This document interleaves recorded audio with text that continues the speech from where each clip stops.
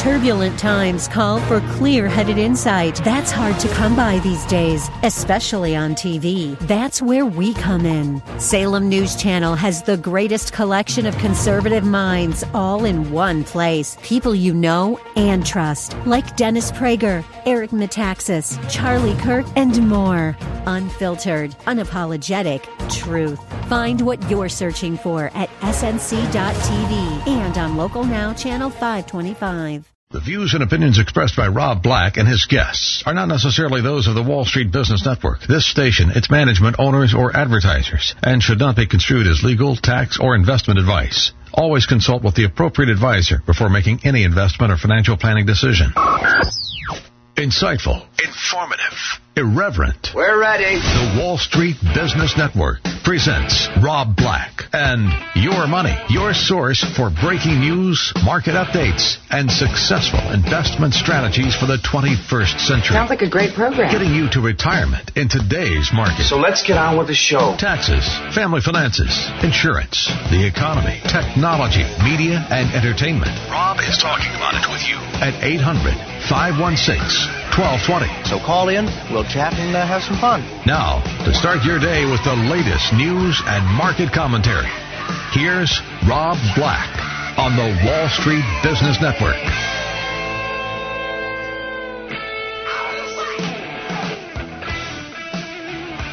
Welcome in, Rob Black and Your Money. I'm Rob Black, talking money, investing, and more.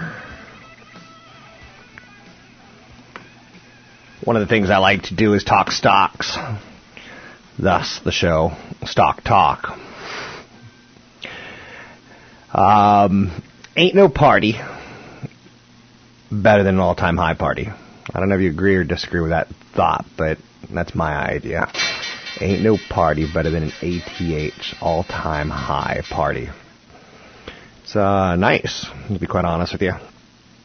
And I think we can always try to learn something, right? I hope that's what we're trying to do. There's all-time highs everywhere we're looking at this point in time. And I think it's a powerful statement. So whether it's Dow Jones, the S&P 500, whether it's tech stocks, the QQQ, if you take a look at it, just had a marvelous, marvelous run. And it's kind of interesting because 1999 to 2002, you can see how ugly it can get. And the QQQ's rocking and rolling again. So, ain't no party like an all-time high party. So, be cautious. It's, markets do pull back. So, pulling up a chart from 1975 to 2017, there's 1, 2 massive pullbacks. And that's it. So we're due for another massive pullback at some point in time. There was obviously 2000 to 2002 and 2008 to 2009 or 2007 to 2009 is probably the better way of looking at it. Now, let's talk tech stocks because I think they're a big part of our rally. As Google, Facebook have emerged, tech has groped back the gains from 2000. Tech in 1998... basically the late 90s, to be honest and fair with you, had an amazing run. And then it got to the point where it was just everything was overvalued. And we looked around and we said, whoa. We also saw companies like Webvan come public who were never going to make money. It was in the business of delivering groceries, which it's not the best business, which is something that is very curious about Amazon picking up Whole Foods. Now, they did it after Whole Foods had a 30% correction from their all-time high. So they bought it, not at discount, but they didn't buy it at an all-time high. There's not a lot of profit margins in groceries. So now for 17 years, some new titans have emerged from the good old days. Alphabet, which is Google. They weren't public at the time of March 27th, 2000. When the S&P 500 tech sector hit its lifetime high of 993. So some components still haven't hit new highs since then. Microsoft set a new intraday high just this week. S&P index guru Howard Silverblatt, he tweeted the following to let us know the sector on the is closing in on an all-time closing price high as well. So it took a lot of years for the tech sector of the S&P 500 to get back to where it is, just as a pure play. Now, you get names like Amazon, and they'll carry the weight quite far. Amazon, Facebook, Google, Netflix, Apple, Microsoft, Salesforce, they've kind of been the stars. So Amazon showed that it was quite serious about the grocery delivery business when it picked up Whole Foods. And Blue Apron subsequently cut its IPO price range to $10 to $11. From $15 to $17. And since then, the stock has been spiraling down.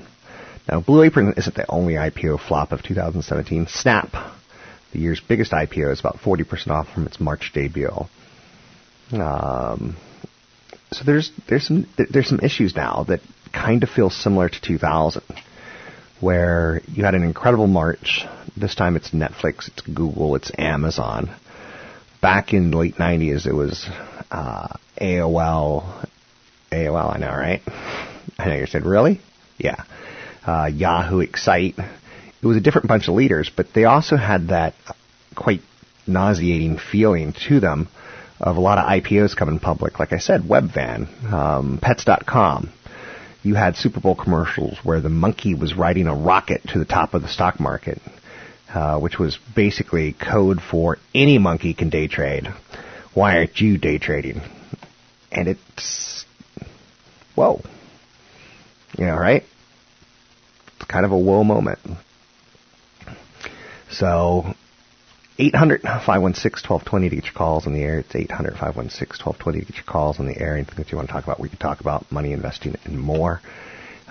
Some good articles out there. I always like reading the Wall Street Journal. I think that's a great place to start.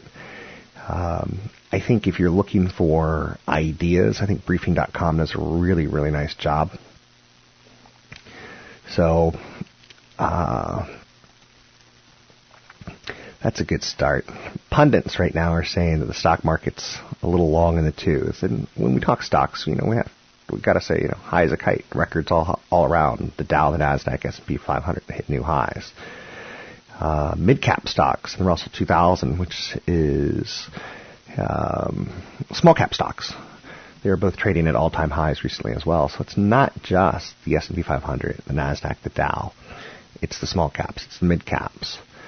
So a lot of people in my business, you know, look at new highs as an opportunity to take some profit. Some people look at what's happened with the Russell 2000 as a breakout technically, that small cap stocks are, you know, breaking out and they should have another 6 months of potential run because of that technical breakout. If you take all this together, you have a very high percentage of people who are bullish ultimately for the next 6 months because of all these all-time highs. The biggest comes ultimately out there of the biggest risk factors probably tied towards Washington right now and sentiment. I saw that Theresa May is very, very unpopular in the UK, and Donald Trump is very, very unpopular in the polls in the United States.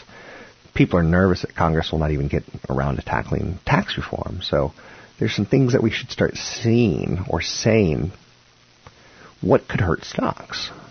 I think you always want to have 5 reasons to buy a stock. I think you always want 5 reasons to sell a stock. And a lot of times the sell are the same exact reasons you bought, but on the negative.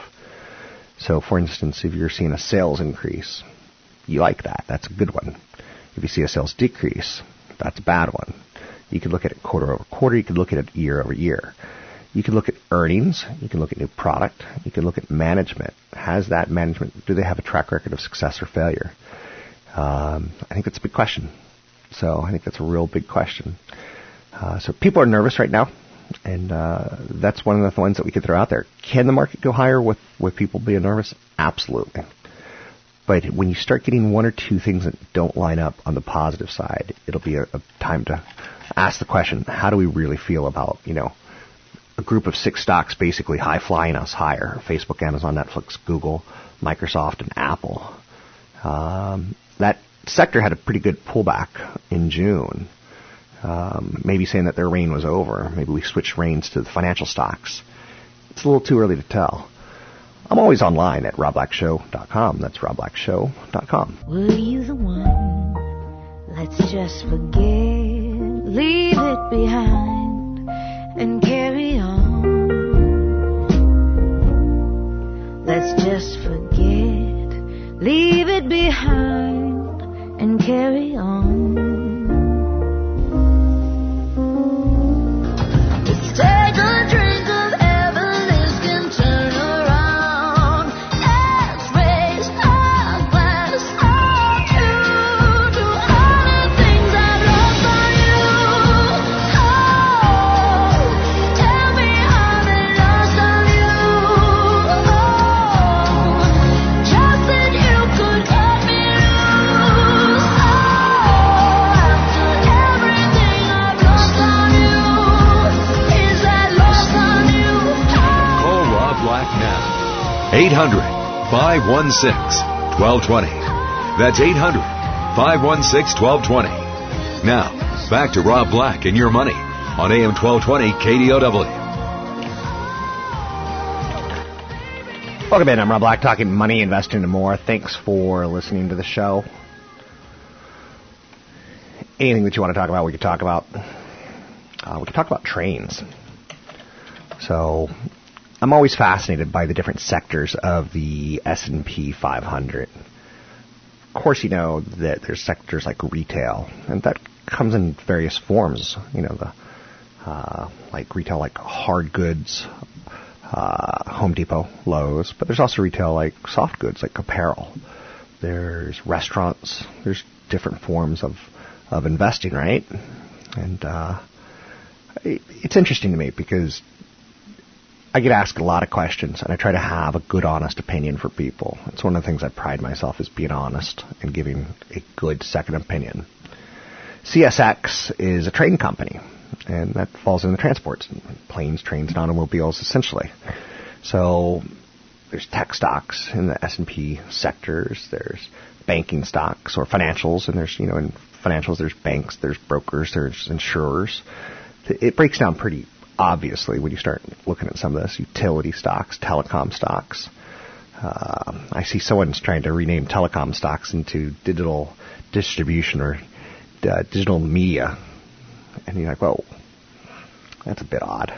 So one of the stocks I want to talk about is a company called CSX Corp. It's a train company. Choo-choo. I bring it up in part because there's not that many train companies, right? Can you name 10? Probably not. You start running out in your head pretty fast, in my opinion. So CSX is the ticker symbol. It's amongst the market's biggest losers recently after the train operator reported what looked to be better than expected earnings. But Wall Street didn't like it. So it's kind of funny that sometimes it's not what you just did. What have you done for me lately? That's not how Wall Street works. It's the church of what's working now and what will you do for me in the future. So Barclays, an analyst at Barclays, wrote, he talked about CSX earnings, why their beat was really a miss. And it flummoxes you. I mean, you really start to scratch your head and go, whoa. I don't know if you're with me or against me on this one, but isn't an earnings beat an earnings beat? Sometimes it's not. And that's something you have to be aware of. It's hard to say. It's hard to deny that CSX second quarter results came in below elevated expectations after adjusting for favorable items. Earnings per share were 64 cents, above expectations of 59 cents. The accounting for $58 million in liquidated damages added 4 pennies. A $55 million property judgment added 4 pennies to their earnings. A $10 million of impairments subtracted a penny. So they think that when you add all that up, those one-time issues, that a lot of reclassifications of how their assets are labeled is what had them hit their earnings and beat their earnings. Margin expansion is evident, and the analyst expects momentum in cost reduction as the company progresses towards a precision railroad model, driving significant long-term value from current levels. Management reiterated guidance for a mid-60s operating ratio and around 25% earnings per share growth in 2017. That's pretty impressive. So CSX has outperformed the market by about 13% since the beginning of the second quarter, suggesting elevated near-term expectations. Now, when it comes to train companies, I think it pays to really look into the different players. Because in the world of transports, there's planes, trains, and automobiles. But there's also trucks. And you could look at the LH, long-haul trucks, and you could start going, oh, I kind of get it. So CSX operates a major rail system. It's got 21,000 route miles of the eastern United States. It's got a freight carrier link in 23 states, 70 ports, 240 shoreline railroads, and 2 Canadian provinces. Freight hauled by the company includes a wide variety of merchandise. So if a company is hauling coal and a president comes out and says, we don't like coal, it could hurt a train company. So you really got to know what the company is transporting. For instance, Kansas City Southern does a lot of work from Mexico to the United States. And if we get a situation where the president says, we're going to tax cars coming from Mexico, being built in Mexico and sold here, then a company like a train company might have to change their business model because the car companies may say, okay, well, we don't want to pay that tax, so we'll just build cars here. And then suddenly everything gets a little bit disrupted. So what does CSX ship? Well, they ship food, chemicals, and consumer goods, coal, and automotive products. So I think the number one thing you have to look at is how much coal do they ship? And how have those numbers been impacted recently? CSX also transports by intermodal containers and trailers. Multiple modes of transportation is ultimately what you're talking about with intermodal freight hauling. The rail segment includes units that operate motor vehicle distribution centers and bulk cargo terminals. So, big company, right? So, ticker symbol on CSX is, oddly enough, CSX. And again, it's a railroad company. And I don't think, like I said, they kind of have a monopoly. I don't want to use monopoly and railroads together from the board game.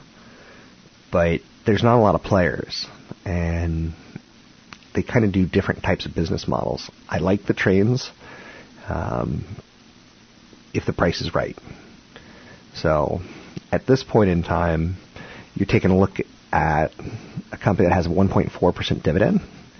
So you'd want to compare it with other train companies. Take a look at their price to sales. Take a look at their price to earnings. Take a look at their margins. And sometimes when it comes to stock picking, it's not really so much about being right. It's about learning to compare. You don't compare CSX PE to the PE of Netflix. Two different business models, right? That's like comparing a college athlete to a fourth grade athlete. Two very different physical structures, right? So 800-516-1220 to get your calls on the air. It's 800-516-1220 to get your calls on the air. You don't be shy. Pick up the phone. Give me a call. Anything that you want to talk about, we can talk about money, investing, and more. Thanks for listening. You can find me always at Rob Black Show. It's robblackshow.com. I'm Rob Black, talking all things financial. She made me feel whole. I'm nothing without love. Oh, baby, tell me inside. Send up a signal that everything's fine. Come on, You're listening to Rob Black and Your Money on AM 1220 KDOW on the iHeartRadio app. I wanna rest in your light. Na na na, hey, na na na. More than these limits, let me get it like wow. It's like right now. It's like wow. It's like right now. It's like wow. Join the conversation. 800-516-1220. That's 800-516-1220. Now, back to Rob Black and Your Money on AM 1220 KDOW.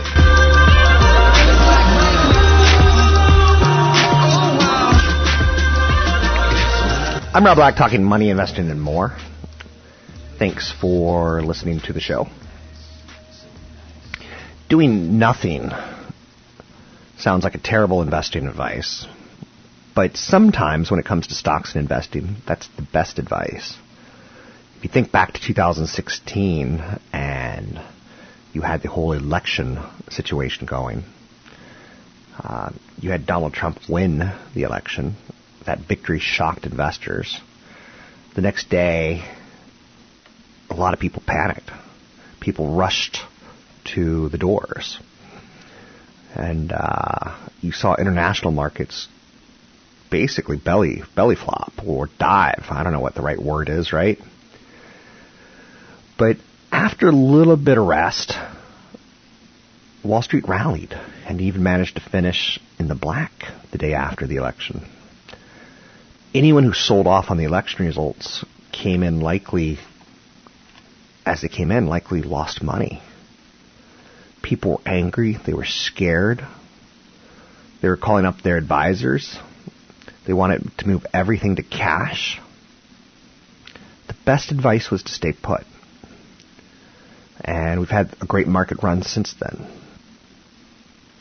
Now, I'm not saying stay put forever and ever. I'm saying stay put, get calm, get collected. The market's roller coaster ride that day is instructive of how investors should work in the markets at all time, in tumult. 9/11 was a bad day in U.S. history, and the following weeks were tough for investors. I remember doing a live radio show that night on, I guess it was 9/12, 9/13, somewhere around there, right? Someone called up and said, I'm afraid, to go to the mall. I'm like, you can't be afraid to go to the mall. You got to go out and spend money in this economy. That's one of the best things you could do. It's like if there's terrorism in Paris, the best thing you could do is go to Paris and spend some money. But the wrong thing to do is overreact and go, I'm never going to Paris. The wrong thing to do is say, I want out of the market just because. The markets have seen a lot of things. The markets, Donald Trump. Okay, so that's a scary one. Puffy white guy with a comb over. But the markets have also seen World War I, World War II. They've seen the Iraq War. They've seen Vietnam. They've seen Korea. They've seen Nagasaki. They've seen Hiroshima. They've seen high oil. They've seen low oil. They've seen high inflation. They've seen deflation. It's seen a banking crisis or two with the saving and loan thrift problems in the 1990s. We had gasoline rationing in the 1970s. We had mortgage rates at 15% in the 70s. So the markets have seen everything, in my opinion. So why do you think, because a puffy white president who has a comb over gets into office, that it's time to sell? A lot of people want it to. So the roller coaster that is Wall Street at times, if you take a look at it, it feels kind of like a medical chart, where you're like at St. Elsewhere. Was that called St. Elsewhere? That's odd. Yeah, that was TV show was called St. Elsewhere. For some reason, saying that out loud, it just doesn't sound right. But if you go into a hospital room and you see like the medical, like ding, ding, ding, ding, ding, ding, ding, it's up, down, up, down, up, down, up, down, up, down, right? But when you take a couple steps back from Wall Street, a couple days, a couple weeks, a couple months, a couple years, you start to see that it slowly moves higher. There's some years where it gets way ahead of itself. The late 1990s is a great example, where the charts, when you step back, they don't look like a teeter-totter going up at, a 30 to 40 degree angle. It looks like the Empire State Building, where it's going straight up at 180 degrees or 90 degrees. I haven't been in geometry for a while, so forgive me, okay? So you should really feel pretty good about that. So who knows what's going to happen in the future with the Trump administration? But one thing's pretty for sure.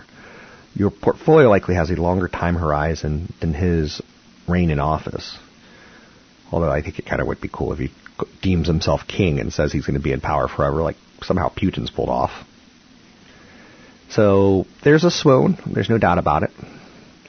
But we're looking at, not including dividends, the S&P 500 up about 12%. And again, sometimes it gives it some of it back, and it is what it is. I know sometimes your gut is to sell. That's probably because you don't have your allocation set correctly. You're not diversified properly. If a sudden and steep drop in stock prices freaks you out, if it makes you alarmed, you probably have too much in too many risky areas in the stock market. So at any point in time, if Netflix were to pull back 30%, it would be a pause. It would be a refresher. Same thing with Amazon. Same thing with Apple. It's kind of nice when that happens, but we don't see it happen often. But it could happen.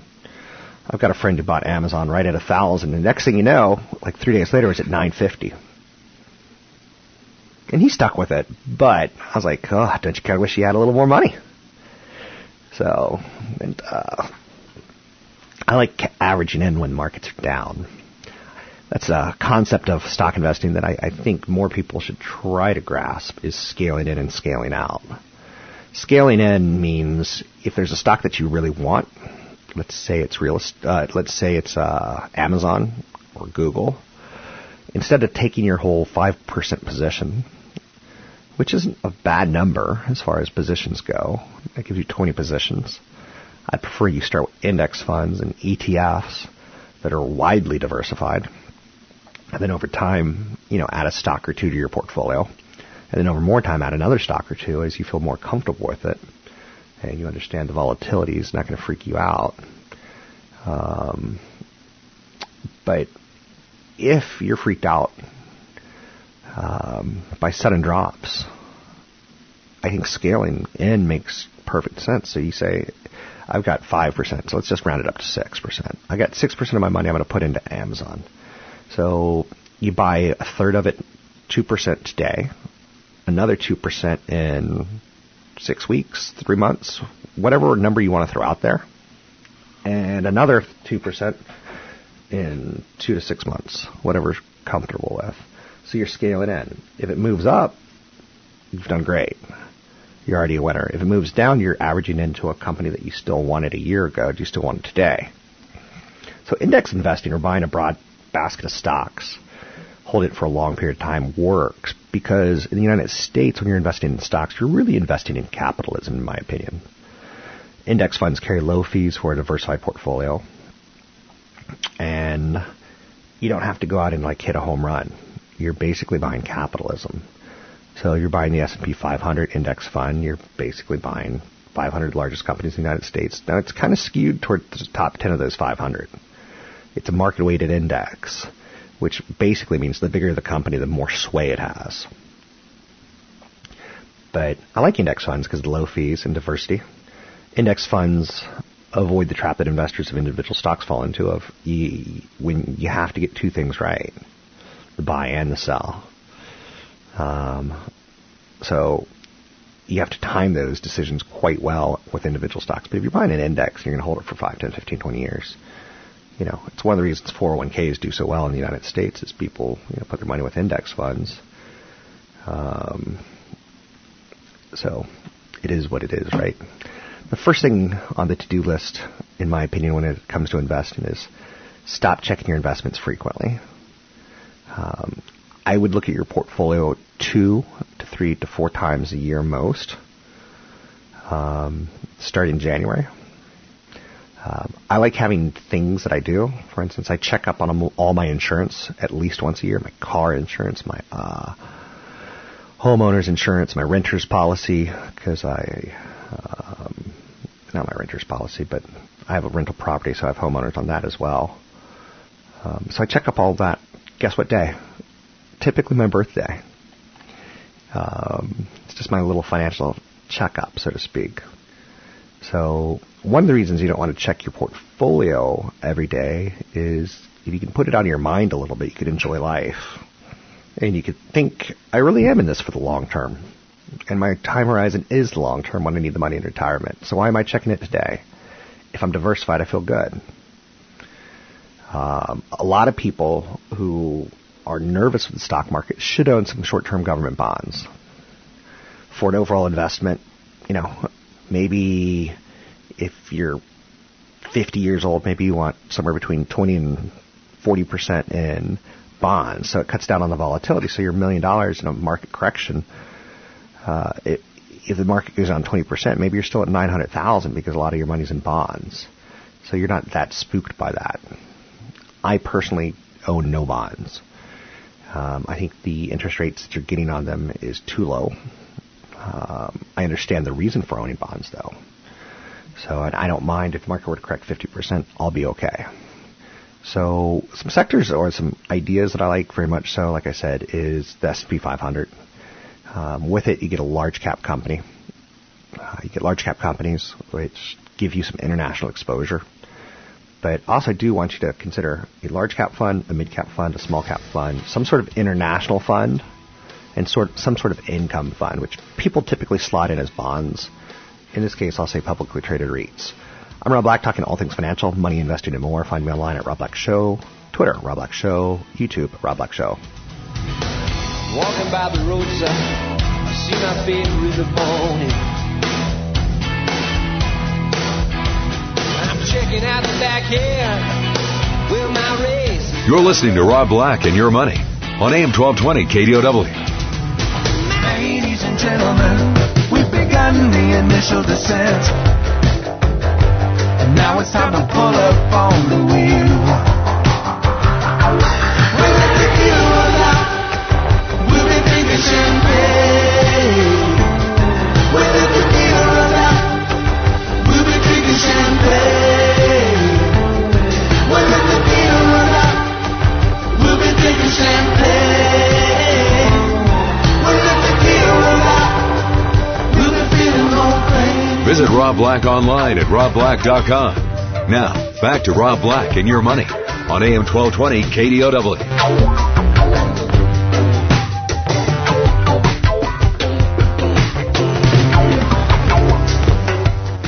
I'm Rob Black, talking money, investing, and more.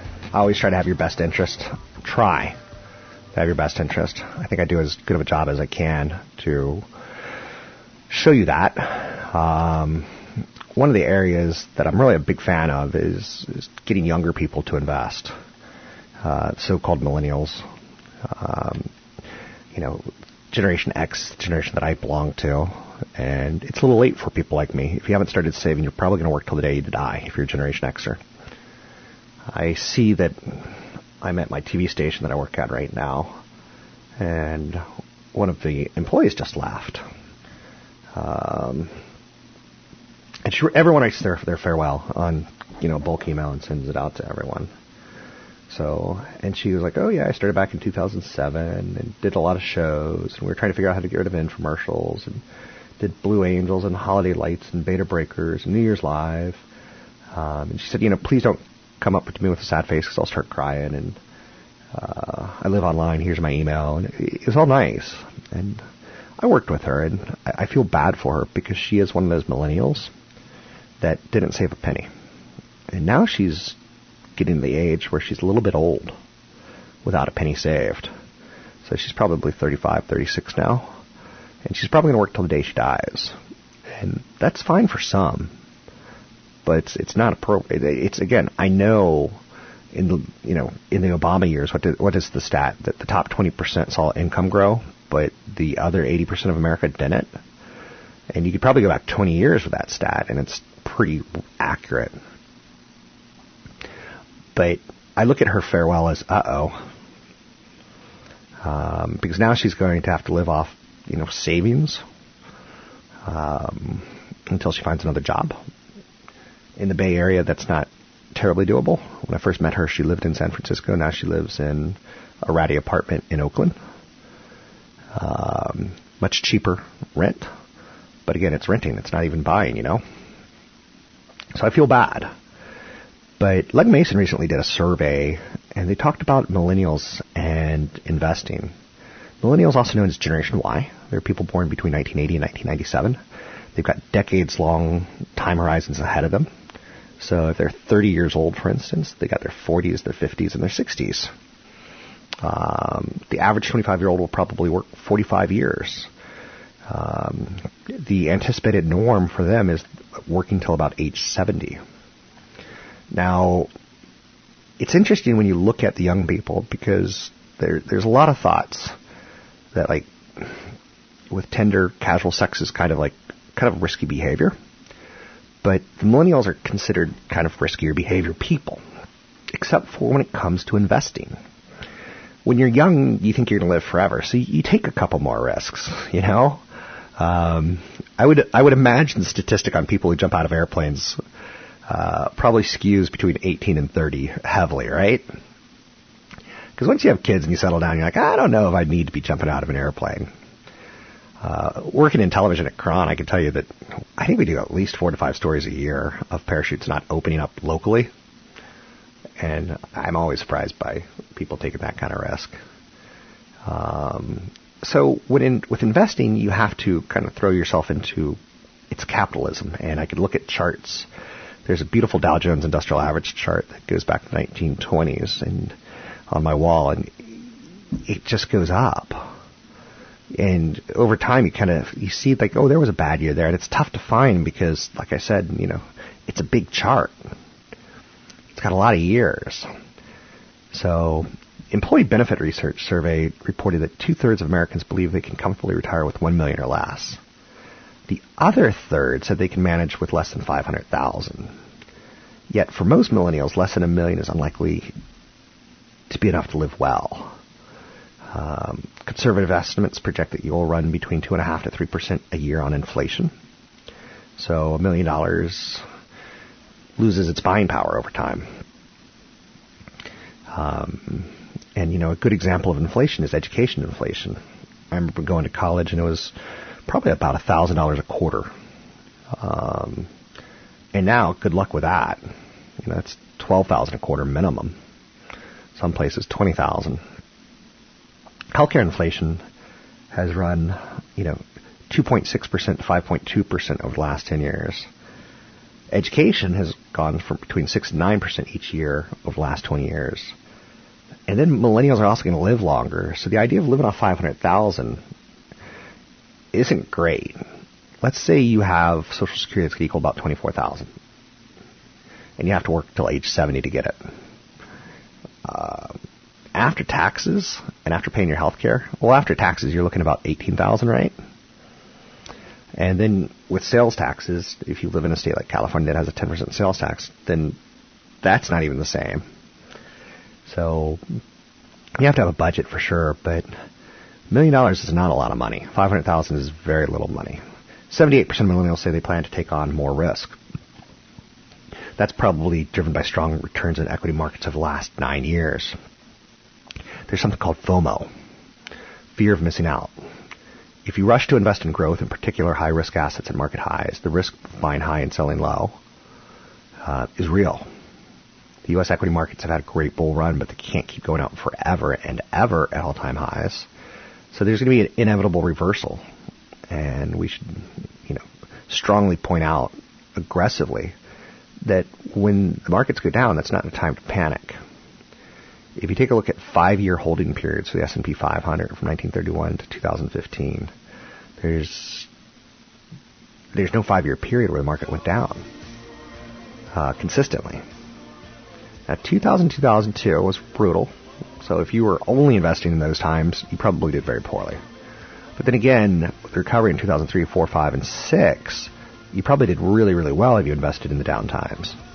I'm Rob Black. Find me online at robblackshow.com. That's robblackshow.com.